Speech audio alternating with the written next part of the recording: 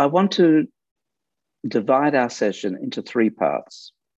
The first part, I want to speak more about our context, who we are as a person, what is our environment that we find ourselves in, and some of the principles that can guide us there. Then I want to share a few thoughts about the nature of meditation and practice and exercise with you of meditation. And then I'd like to open it up for discussion so that you can teach me at the same time. So that's the way that we're going to spend our time, and I look forward. We are complex items of creation, the human being.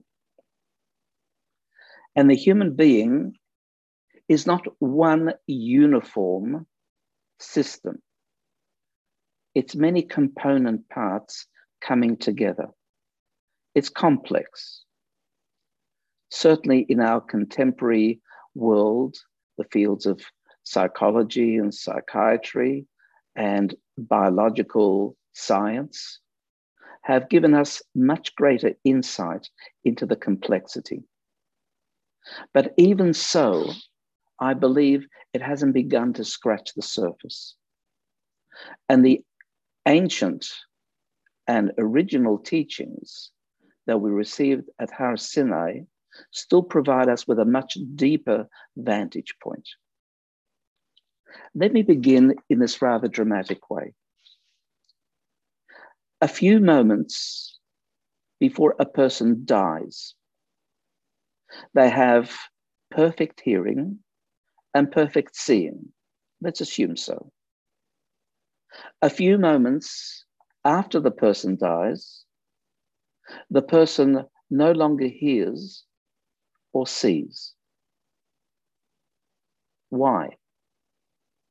There's been no decomposition in those few moments of either the ear or the eye. Technologically, biologically, they are still intact. And yet, the experience of hearing and seeing is no longer there. Well, you'll answer me, it's quite obvious. The person's dead. But what does that mean? That's just the word. You're not really explaining to me anything whatsoever. We have to assume that although there is a non-decomposed biological body after death, something has gone missing in the interim, in those few short moments. I don't mind what you call the missing item. Call it abstractly energy.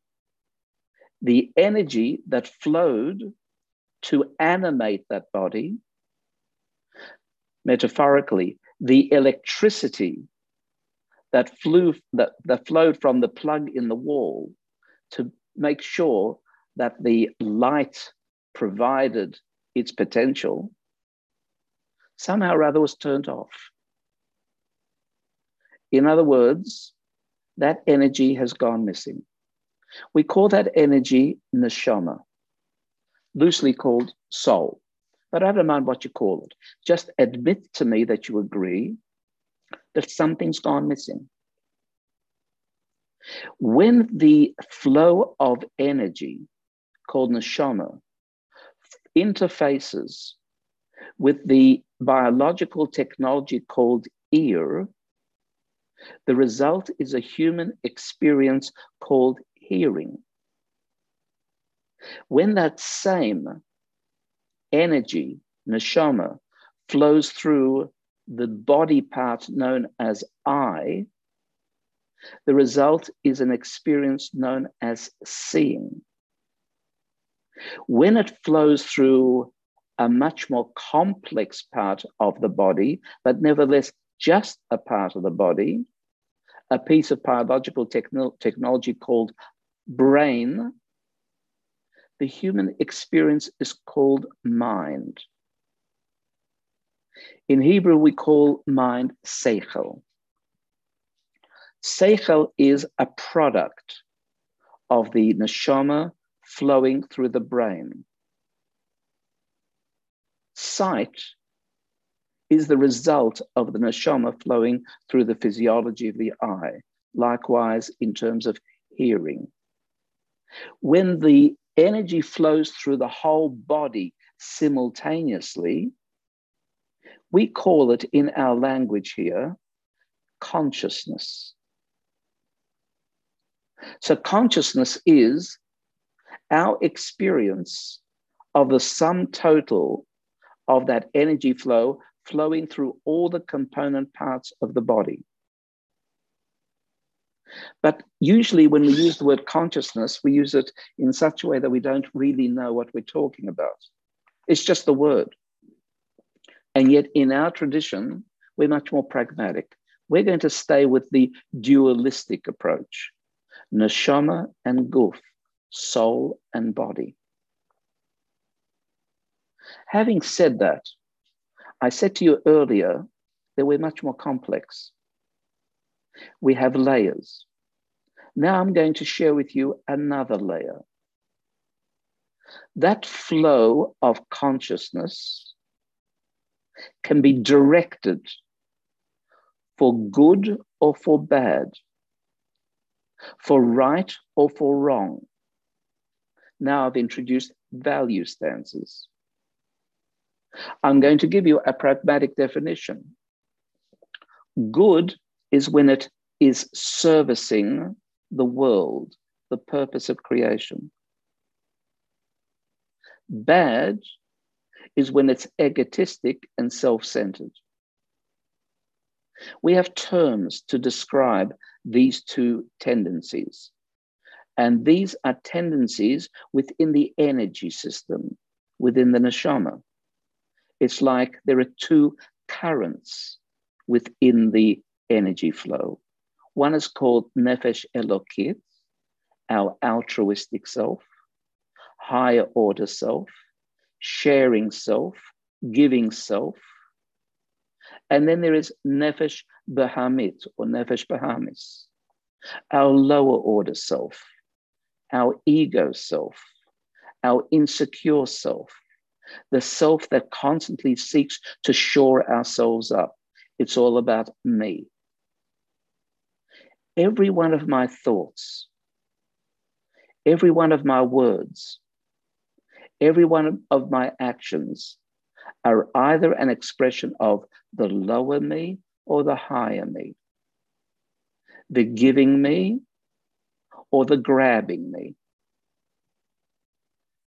Jewish self-mastery is to be able to train our consciousness flow so that it is always flowing through the higher self. For that, we need mechanics. For that, we need training. For that, we need practice and methodology. But a little more of the theory first. At every single moment, you and I have absolute free choice, bechira chofshit, absolute free choice to express ourselves through our higher self or lower self.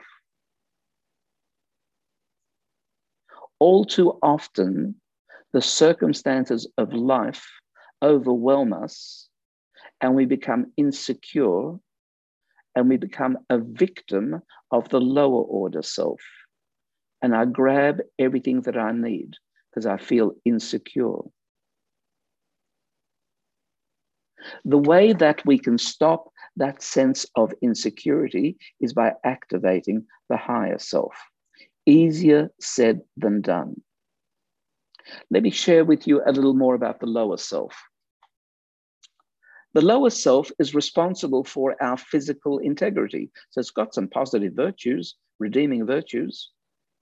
It's called food, clothing, shelter, like Maslow's hierarchical model. And there's nothing wrong with that. We have to eat. We have to dress. We have to have protection against the elements, our home. However, the lower self doesn't know when to stop. How much food, how much clothing, How much shelter? No, I've got used to food. I will only eat at the best restaurants and only eat haute cuisine. Lower self. Clothing, unless it's designer label, forget it. My handbag has to be a Louis Vuitton, otherwise I'm not having a handbag. Lower self.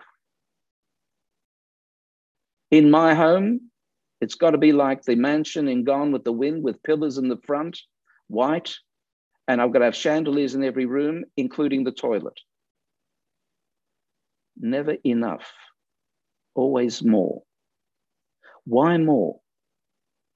The Nefesh Bahamis says, you've got to live, but it doesn't stop. It says you've got to have more and more. At which point we need to switch to our higher self. And the higher self says, Ad Kan, enough. This is all you need. Now, service the world. Give of yourselves. Express love. Connect. Get out of your victimization and move into the centrality of making the world a better place. Making your co-worker grow because you become a mentor. Allowing your partner in life, your spouse, facilitate their growth. In other words, these two tendencies of self-centeredness and other-centeredness are constantly competing. And we have to be quick-witted. We have to be on our toes. We have to be aware of ourselves in the moment and always engage the higher self. The lower self always takes care of itself. You will never stop yourself from eating when you need to. You won't starve. And you always have some clothing. But how much? So this is the nature of our life. And it's got everything to do with security and insecurity, especially emotionally. And then there's another obstacle course that today you and I have to navigate. And it's called the media. And you and I know that the media is not a beneficent educational institution. The media is an exploitative mechanism seeking your attention, because your attention gives its ratings, and ratings bring commercialization and profits. And the media also knows its psychology. It knows full well that if it can frighten you, you'll stay glued to the screen. And therefore, media frightens. Sensationalism, partisanship. And the result is you do remain glued to the screen. But what's even worse is you begin to believe the screen. And the result is a default, insecure response to life.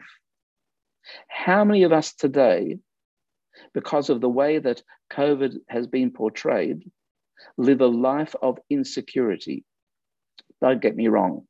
I know COVID is dangerous, but I also know the statistics that less than 4% of the world has not suffered to the point of danger, which means 96% have been very well, thank you.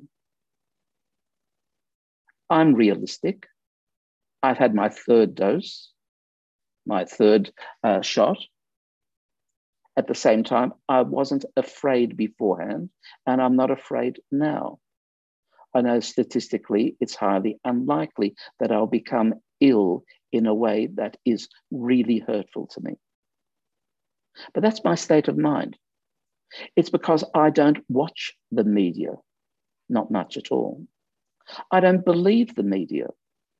I make my own investigation and then have to use my judgment. This is the point. I can direct the flow of energy, neshama, through my brain and have a certain outcome that's guided by my higher self, positivity. In other words, tracht gut und wird sein gut. Think positive and the outcomes will be positive. I train myself to have a positive disposition. That is a choice. Is it realistic? As realistic as choosing to be in fear. As realistic as choosing to be a victim. The statistical probability is pretty much the same. There's not much difference between the two. In fact, each is a 50-50 percentile, one way or the other. And you have a choice of probability, which way you will choose to believe. And that's a key point. Because the axiom you choose is a belief system. Will you believe in positivity or negativity? Because that's going to cloud your emotions. And it's going to make you either in a state of fear living in our world, or a state of happiness as a consequence of the relations that you have. So here we have the equation. We're living in a technologically oriented world that seeks to exploit you for its purposes, and you have to be able to rise to the challenge. You're not going to rise to the challenge by simply making a 1-second commitment. You can only rise to the challenge by practicing technique, by learning how to master the way you interpret the world. Fear is an emotion. So let me tell you something about emotions. Emotions don't just come. Before you have an emotion, before you feel anything, there is an interpretation. Listen carefully. Before a feeling comes mind. There's no such thing as a feeling without there being a prior mind interpretation. I know some of you will say, but hold on, I know people who are purely emotional. No, they're not. They're not purely emotional. They're highly emotional. They may not give sufficient time, effort, credibility for balanced interpretation. And therefore, they fly off the handle, whether one way or the other. Always mind comes first. And that's why there's the wonderful mastery teaching of the Alter Rebbe in Sefer Tanya, where he says, Moyach shalit al halev. The mind must determine the outcomes of the emotions. Think about it. Do you really have any feelings without a thought not having given its assent first? It's impossible to feel something without a compass bearing for that feeling. The mind gives the compass bearing. That's what in recent literature has become known as emotional intelligence. They finally caught up with the Alter Rebbe, Moyach Shalit al Halev, 250 years late, but doesn't matter, they get there, and they realize that emotions need to be intelligent. And for an emotion to be intelligent, the mind has to give a compass bearing to the emotion. Mind comes first. Interpretation comes first.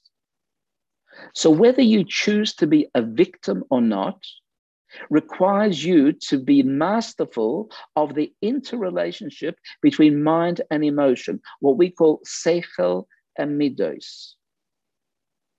And we practice that.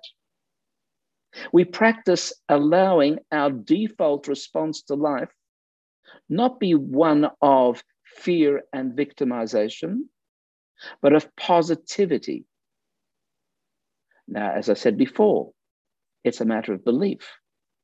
There's a 50-50 percentile probability that life is going to disappear in the short future, the world's going to blow itself up or what have you, or COVID is going to eradicate all forms of life, or we'll overcome and we'll go back to a good life in between the various crises that history has pronounced upon us. It's a belief. You don't know. I'm asking you to adopt axiomatically a positive belief rather than a negative belief. Why? Not that I can prove it to you, that's more accurate, but it will lead you to a much better life. It'll lead you to states of happiness. Not only that, your relationships will improve. Harvard University at the end of 2019 published its results from a 4-decade study on happiness. Not 4 decades, 4 generations. A 4-generational study. You know what one of the results, important results was? Happiness, the biggest factor that contributes to happiness is quality of relationships. The quality of relationships determines outcomes of happiness. And what creates quality of relationships? Here's the interesting one. Whether you're a positive person or a negative person. People don't like to be around negatively disposed people, down people. People like to be around up people. Relationships prosper with up people. They suffer with down people. Tracht gut, wird sein gut. The Tzemach Tzedek, the third Lubavitcher Rebbe, uttered that phrase, which means think positive and the outcome will be positive. Positivity produces positivity. So, the way to be able to respond to a world that seems threatening is to take stock and allow yourself, in terms of the dynamics of who you are, to adopt positivity. As I said before, I'm a realist. I know there's a 50-50 probability, but I choose freely the positivity probability, not the negativity one. I know that history is on my side. I know that in history, the world has always pulled away from the edge. Here we are. I know in history, good has eventually always triumphed over bad. Hitler isn't in charge today. A free world is in charge today. There's a dynamic within the nature of creation that leans towards positivity. So if I'm going to give you any words of advice, train for a positive disposition, which means make sure that your mind produces positive thoughts, because they in turn will produce positive feelings. Negative thoughts, negative feelings. Well, can you train your mind? Can you train your thinking? Most people say no. The answer is absolutely yes. Of course you can. You know, Hashem created us in a very, very wondrous manner. One of the aspects of wondrousness is you cannot think of two things at the same time. You can't. In the one instant, you cannot think of two things. You can oscillate very quickly between two things, between two images of the mind, but in the one instant, you can only have one image there. Use that in your favor. How? If there is a negative thought in your mind, replace it. Insert a new slide of consciousness into the mind that is positive. How? You train it. How do you train it? For example, one exercise I give my clients is I ask them to be able to come up with an image in their mind of moments that are truly happy. Think of one moment in your life, whether childhood or adulthood, when you were ecstatically happy. Then I take them through meditatively to be able to ingrain that particular image in their mind. And then I tell them to practice 3 times a day to allow that image to be there for 60 seconds. 3 times 60 seconds, 3 minutes a day. Not much. For 2 months. And I assure you, they become changed people just because of that one exercise, and there are many others. Why? Because we have default mind attitudes. Some people are predisposed to negativity, bad thoughts. How do you undo them? Well, bad thoughts come automatically when you've programmed them like that, which means in modern science, when neurotransmitters flow from certain nerve end fibers, and that becomes that thought, and the more that thought is there, the deeper the groove of that neurotransmitting pathway, and the more likely it will come up to the point that your default, or what we call commonly habit, is negative thinking. How do you undo it? Substitute.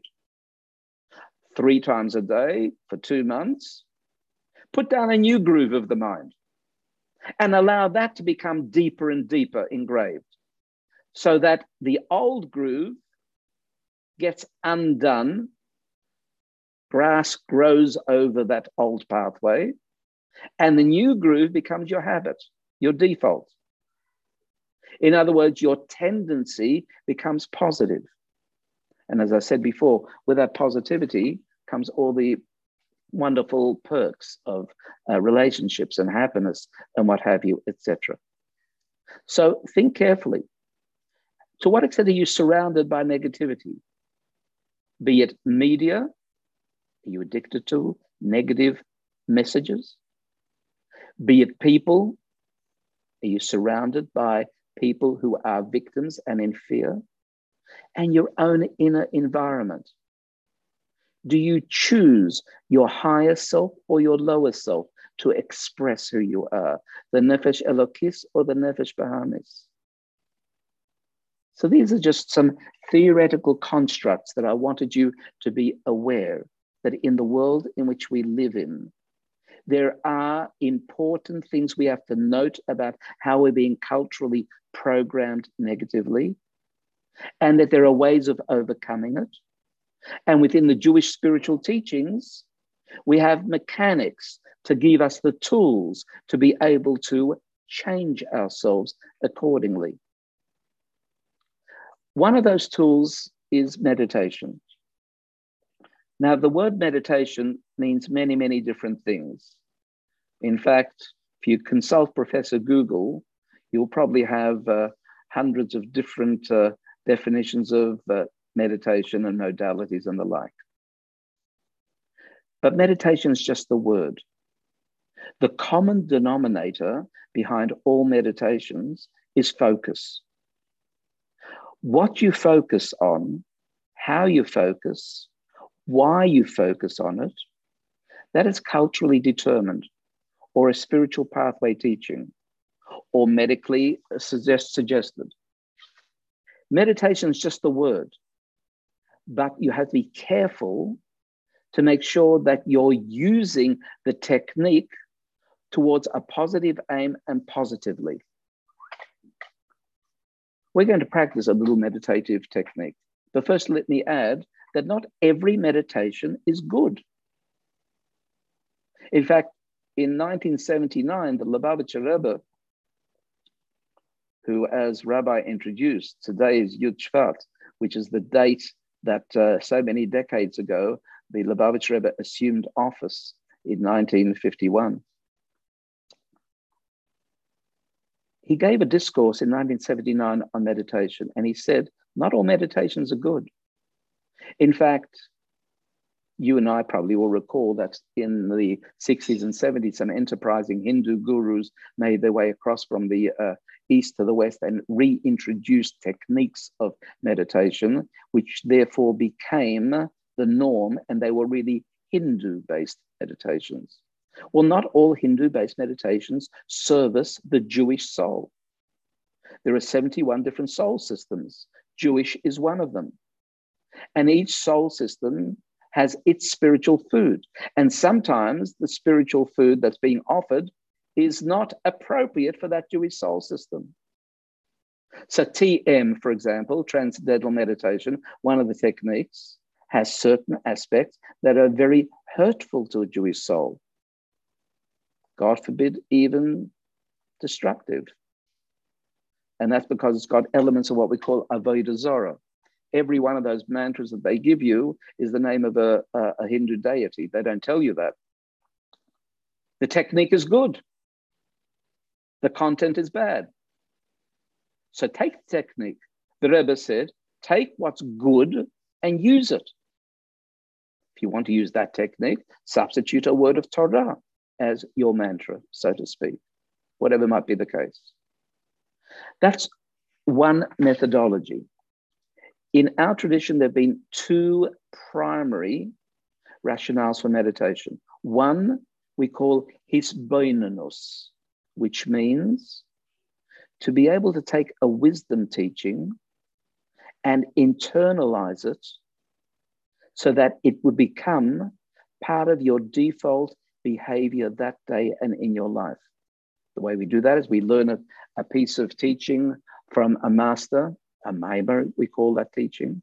And then at the end, we take one particular aspect of it and we meditate on it, internalizing it, bring it within so that it becomes us, utter connection. So that's become a person who grows. The other format of meditation is more contemporary, and that's used medicinally or therapeutically.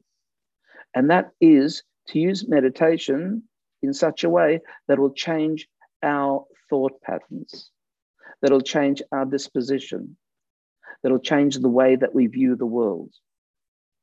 And very often that means to de-stress, because stress and the kind of upset that we gain in life today causes harm to the body.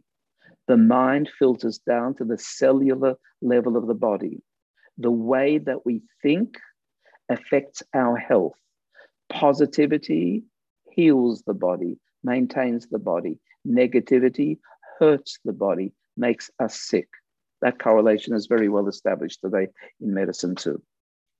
All right, so I'm going to take you through a little exercise. The first exercise is to relax you, to de-stress you. I'm going to focus on breath, because breath, the Hebrew word is neshima, is obviously very closely related to the word for soul, neshama, neshima, neshama, because breath is the first level of expression of the soul. And therefore, if we can determine the way we breathe, we can alter the pathway for the neshama's expression. And that's in a relaxed state. So that'll be the first part of the meditation. The second part of the meditation is to infuse you with a sense of positivity by feeling safe in whatever environment, emotional or physical. So let's do it. Just adopt a position of symmetry where your feet are planted on the ground next to each other, your hands resting on knees or thighs, your back fairly straight, your head well balanced on your shoulders, and gently close your eyes and just follow my voice. Breathing in quite naturally and out naturally. And if you can, breathe in and out through your nose. And as you breathe in, feel the relative coolness of the air. And as you breathe out through your nose, feel that the air has become warmer. So take a slow, deep breath in through the nose, feeling the coolness of the air. And then gently breathe out and feel the warmth of the air. And just breathe in and out through the nose, being aware of the temperature differential.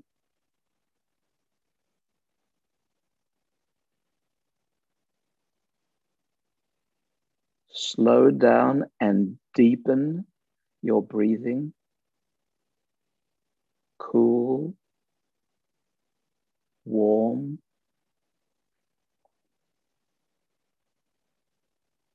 And with your next breaths in, direct the air down below your lungs to your abdomen. And the way to achieve that is, as you breathe in, expand your abdomen. And then pull your abdomen in to release the air. So breathing in deeply, slowly through the nose, in, down to the abdomen, expand your abdomen, collect the air, and now pull it in to pump the air out. And just practice that for several breaths because it's counterintuitive. Expanding your abdomen as you breathe in, contracting your abdomen to push the air out. Do that for 3 or 4 breaths.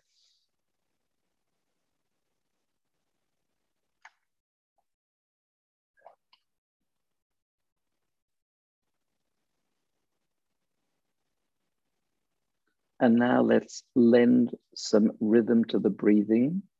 We'll breathe in for a count of 3, hold for a count of 3, and breathe out for a count of 4. So take a slow, deep breath in, 2, 3, hold, 2, 3, out, 2, 3, 4. Through the nose, in, 2, 3, hold, 2, 3, out, 2, 3, 4. Nose and abdomen, in, 2, 3, hold, 2, 3, out, 2, 3, 4. And just continue breathing abdominally, breathing smoothly, gracefully, a perfect circle, no bumps, smooth, even, in and out. And just feel in the background how relaxed you've become in the space of a few short minutes. Something you can do whenever you choose to.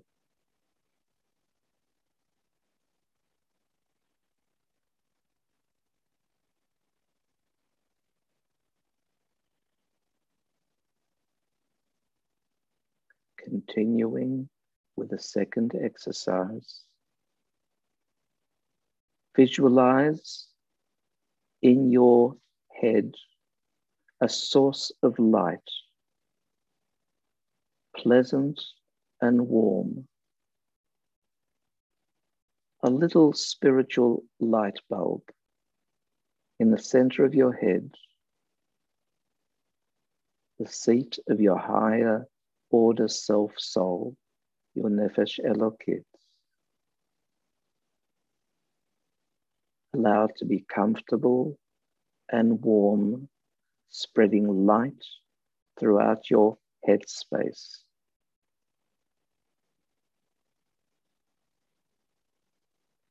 Increase the intensity of that light source, comfortably so the light begins to flow down from your head space, down your neck, into your upper torso. And feel your chest and back and arms become aglow with the light filtering from the center of your head. Your upper body feeling warm and comfortable, connected to the light source inside your head.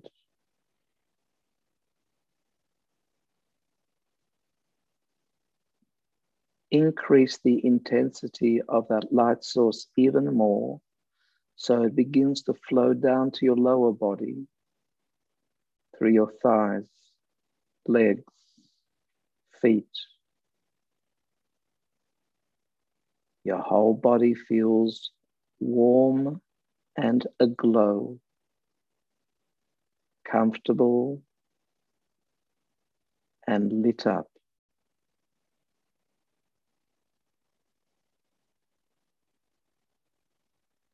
Increase the intensity of the light in your headspace even more, so that throughout your body, it begins to filter out through your skin.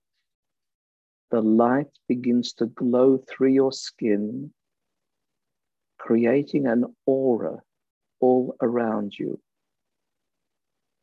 A beautiful, wonderful aura of safety. You are in a cocoon within your aura. We call that aura the Magen Avraham, Abraham's shield, protecting you, affording you safety. A light shield all around you.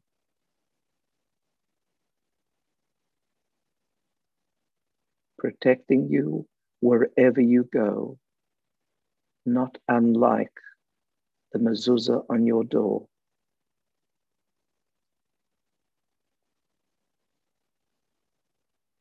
Feel and sense that aura around you glowing, keeping you safe within, directly connected to the light source within your head. Intensify the light source even more so that the glow extends and encompasses all those in your home. Encompasses your home. Feeling safety all around and others within your aura of safety.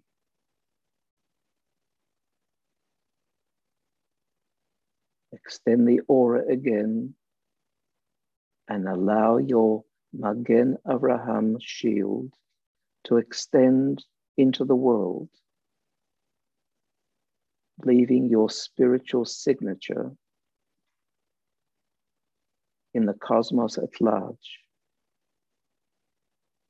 helping make the world a better place with your insight, your enlightenment, your glow,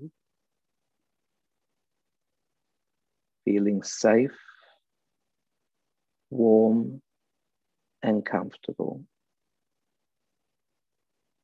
because of the Nefesh Elokit that flows through your head, through your body, and out, an aura of safety around you.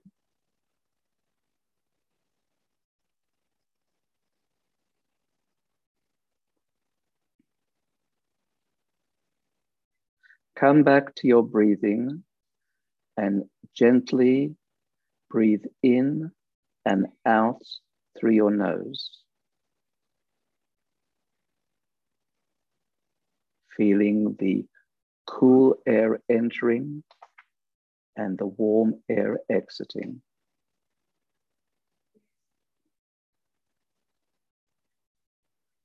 Begin moving your fingers and your toes wherever you are.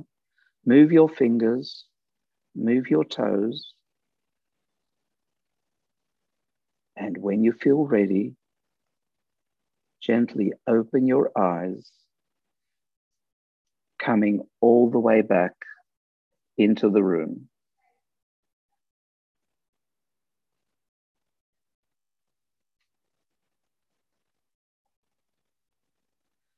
Okay, we should be all together now.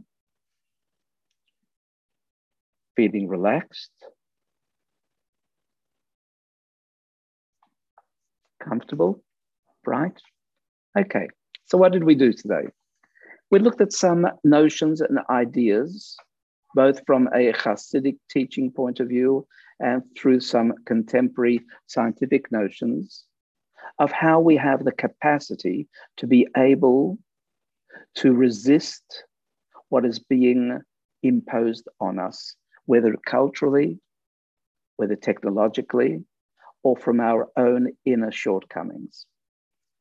And then we looked at meditation as a technique for relaxation response, and also to begin a pattern of default thought patterns based on positivity, of which there are many variations on the theme.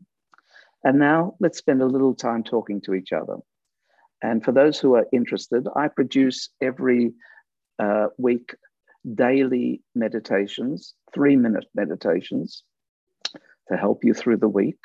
And if you'd like to receive them, I've just put on the chat my email address. And I would ask you to email me with your cell number because they come through WhatsApp to your phone. So if you email me with your cell number and your city and state, I'll happily put you on the WhatsApp chat list to receive these daily 3-minute meditations. And I've also put up there my book and where you can get it if you so wish. But let me now hear from you. Rabbi, take it over. Rabbi Wolf, thank you very much. I love doing a meditation with you. I always get this like tingly glow in the back of my head. I don't know if it's just me or if that's normal, but either way, I'm not complaining. Okay, so Rabbi, what do we want to do now? Some Q&A possibly? Is that what we're looking that's exactly it. Right. See, if anyone has any questions, they verbalize it. It just... Yeah, for sure. Okay, so again, thank you, Rabbi. No one should go anywhere, by the way. We have Q&A discussion, and then I want to show you a quick 90-second clip. So we're still, hopefully everyone's still good with some time, with a few more minutes. So hang on for the ride. Okay, let's open it up with questions or comments. You can put into the chat and we can discuss it, or you can raise your hand physically or digitally with the old hand thing. Either way, let's go. Yeah. Did I hear somebody have a question, or was it just me? Speak now, forever hold your peace. I don't want to feel that I've cowered you into submission so quickly. Bethany. Yes, thank you. Sure. I'm sorry I was late, but I'm so glad that I made it. I particularly liked when you were talking about changing the channel or the habit of our thought process and replacing it with a better one. But I particularly loved the part where you said, let the grass grow over the old one. Yes. I mean, just that visual was perfect for me for things that are repeatedly coming up that aren't positive. Yes. So it's like bury them. Very, very good. And it really works. Although it's just an image I gave you, the truth is that as you actively bring to mind more often positive thoughts, it changes the environment of your mind. And as a consequence of the environment of the mind changing, you're able to have more likelihood of positive dispositions to even troubling circumstances. And the Rebbe told us so many different... Beautiful. Beautiful. We have also a comment here from Robin. Can you talk more about how to stop negative thoughts? So Rabbi, if you can address that, How do we stop in real time? How do we stop negative thoughts? The Alter Rebbe in Sefer Tanya gives a very colorful image. He says, if two people are wrestling each other and one of them is sluggish and lazy, then even if his opponent is weaker, nevertheless, the smaller, weaker opponent will triumph, because sluggishness and laziness is always doomed to failure. Therefore, if we take, to answer your question, the easy path out and say, oh, look, the negative thoughts, they're just too much, too big. I can't do anything about it. You're being sluggish and lazy. The point being, as I said earlier, don't necessarily fight fire with fire. In other words, you don't need to have strength to overcome negative thoughts and of equal intensity. What you need is to be alert and fit and be able to move quickly in terms of the mind, which means how quickly can you insert a positive thought to displace the negative thought? How much willpower do you have to do that? How long can you maintain it? And I assure you, the more you can displace the negative thought by inserting a positive thought, which automatically gets rid of the negative thought, and the longer you can hold on to it, and the more you can practice it over and over again, then, as was said by Stephanie earlier, the grass will just simply grow over the old groove, and you'll have a new default response of positivity eventually. It doesn't happen immediately, but with practice, it does happen for sure. I notice also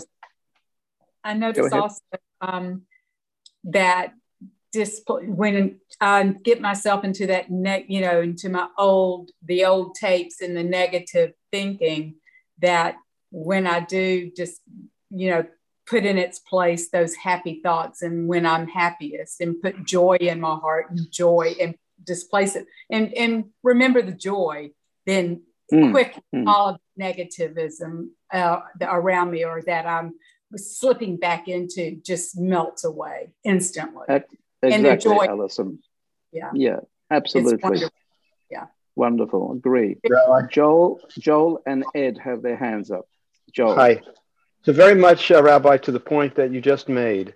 I'm wondering if there is some hint you can give us to sort of like, I kind of like see this as a like a piece of hacker's code that we could implant in ourselves when we're doing these meditations, to say, the trigger's going off and I'm going there. No, go right back. So I remember there was a particular chapter in Tanya 33 or 34 of Ari will remember this, but that completely affected me like forever. If a guy is davening the silent Amida, and he gets distracted by thoughts, and he's thinking about women, and he's thinking, man, I'm a really bad person. He says, just don't spend another moment thinking of it. Just go right back to where you are. You're a human being. The evil inclination got hold of you. The weaker part gotcha. And okay, so you got gotten. So get right back, and don't waste any more time with it. I love that as a piece of advice. Is there some kind of hacker's code that we can plant to trigger that kind of reaction? Like, don't stay there, go right back. Yeah, that hacker's code is to be aware, mindful, and conscious within the moment. In other words, what happens is we have to be alert. When there's been a breach in our defenses, well, how quickly you can detect that breach is how effectively you can deal with it. All too often, the breach takes place, and either we're unaware of it, or we dwell so much in trying to fill the breach that we forget that all we need to do is to change the scene altogether, and there's no breach whatsoever. Go back to a positive thought, or as you said, go back to the beginning where you had started off. So yeah, absolutely. To catch it earlier stage. Yeah, the earlier stage, the better. Ed? Thank you. Thank you, Rabbi. And apologize, was a few minutes late. So if you covered That's all right. what I'm going to ask.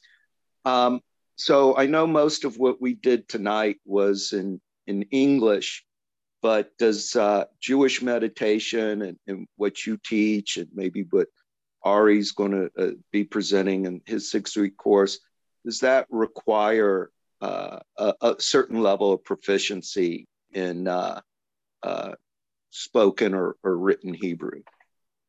No. We're dealing with human psychology, and we're not dealing with language. And that's why the Rebbe was insistent that, for example, the Tanya and other works be translated into many, many languages, because language is only the pathway to the core, which is the information. Likewise, in what I teach, it's almost exclusively in English. I introduce basic terms and I provide the English for them, but it's the concept, the meaning, that's the most important factor. And I know in that 6-week course, it's all in English. There will be terminology that's introduced that explains it in the original, because we want to be authentic and recognize its place in the original. But it's the teaching, the content, that's the most important factor. Thank you. Dr. Maxey. Thank you. My question is, Rabbi Wolf, you had mentioned during your remarks about TM and that there were other phrases that we can substitute that are good for the Jewish soul. So what might some of those phrases or mantras that would be good for the Jewish soul?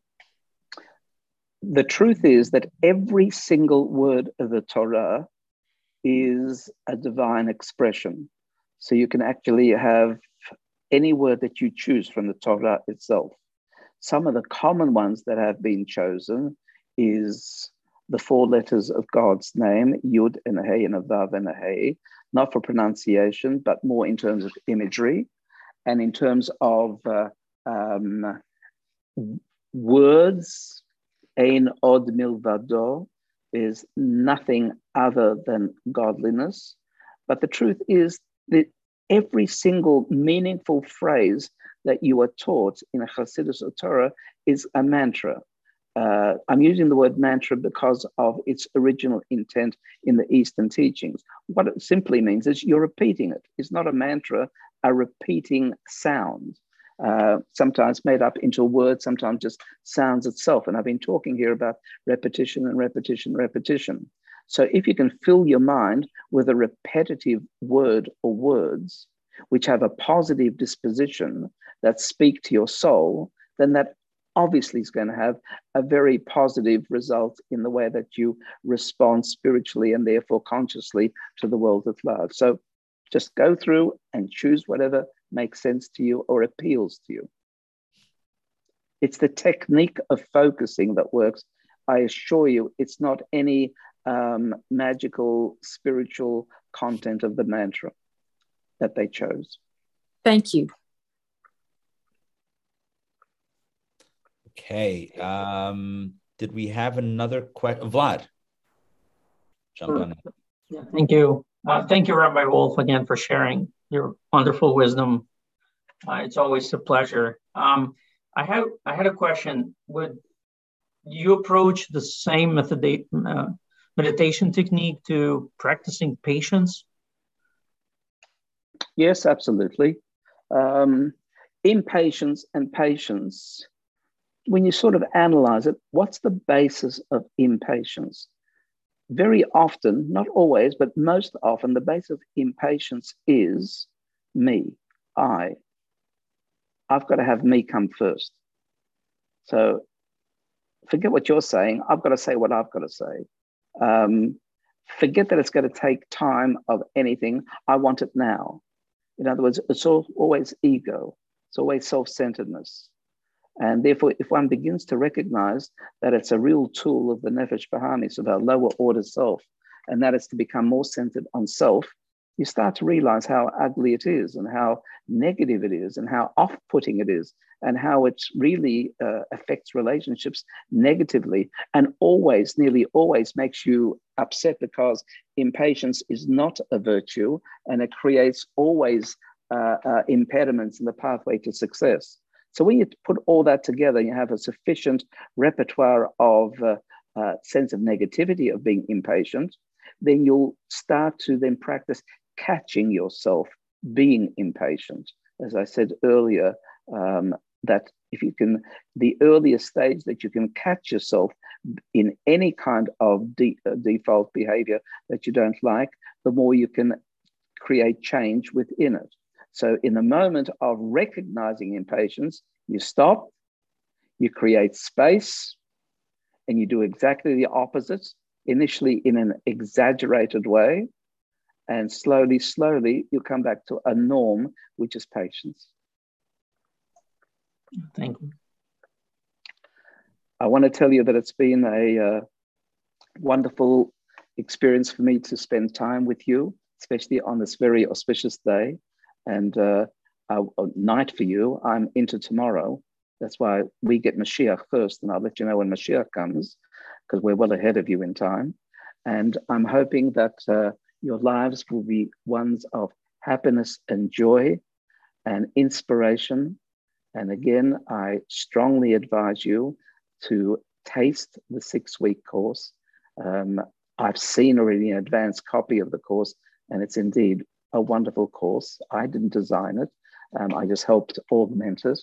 And I know that in your rabbi, you have a wonderful teacher and instructor. And I look forward to a future occasion where we may meet in person rather than through this medium.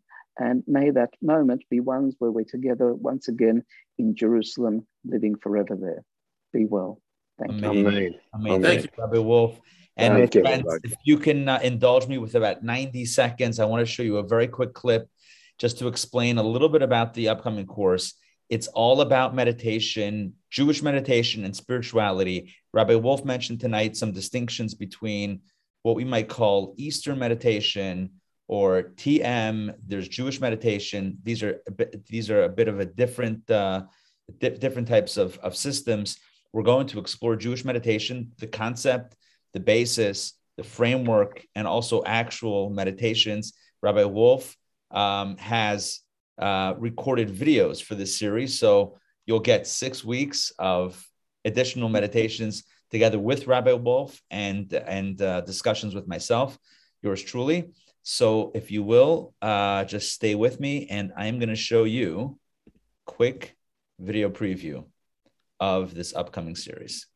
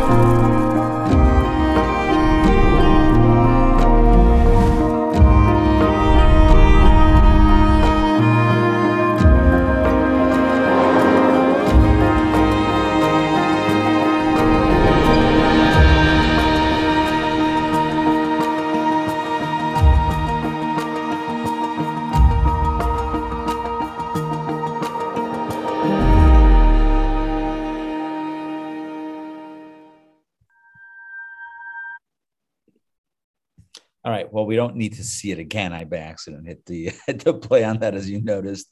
Of course, the video is just to give you a taste of the style of the course.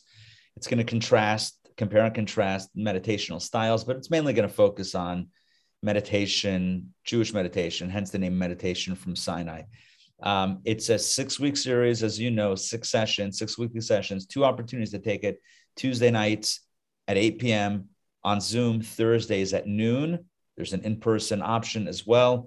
You can take a look at the website, intownjewishacademy.org/meditation. As always, I thank you very much for joining. Thank you very much for sharing of your time and your heart and your mind to allow the space for the learning to happen. So round of applause for everybody. Rabbi Wolf, thank you so much. Sending blessings and lots of love your way. And please God, as you said, we'll see each other soon in good health, in Yerushalayim, Ir HaKodesh, in our holy city of Jerusalem. Take care, everybody. Have a wonderful night. We'll see you all soon. Take care. Bye, everybody. Thank you. Thank you.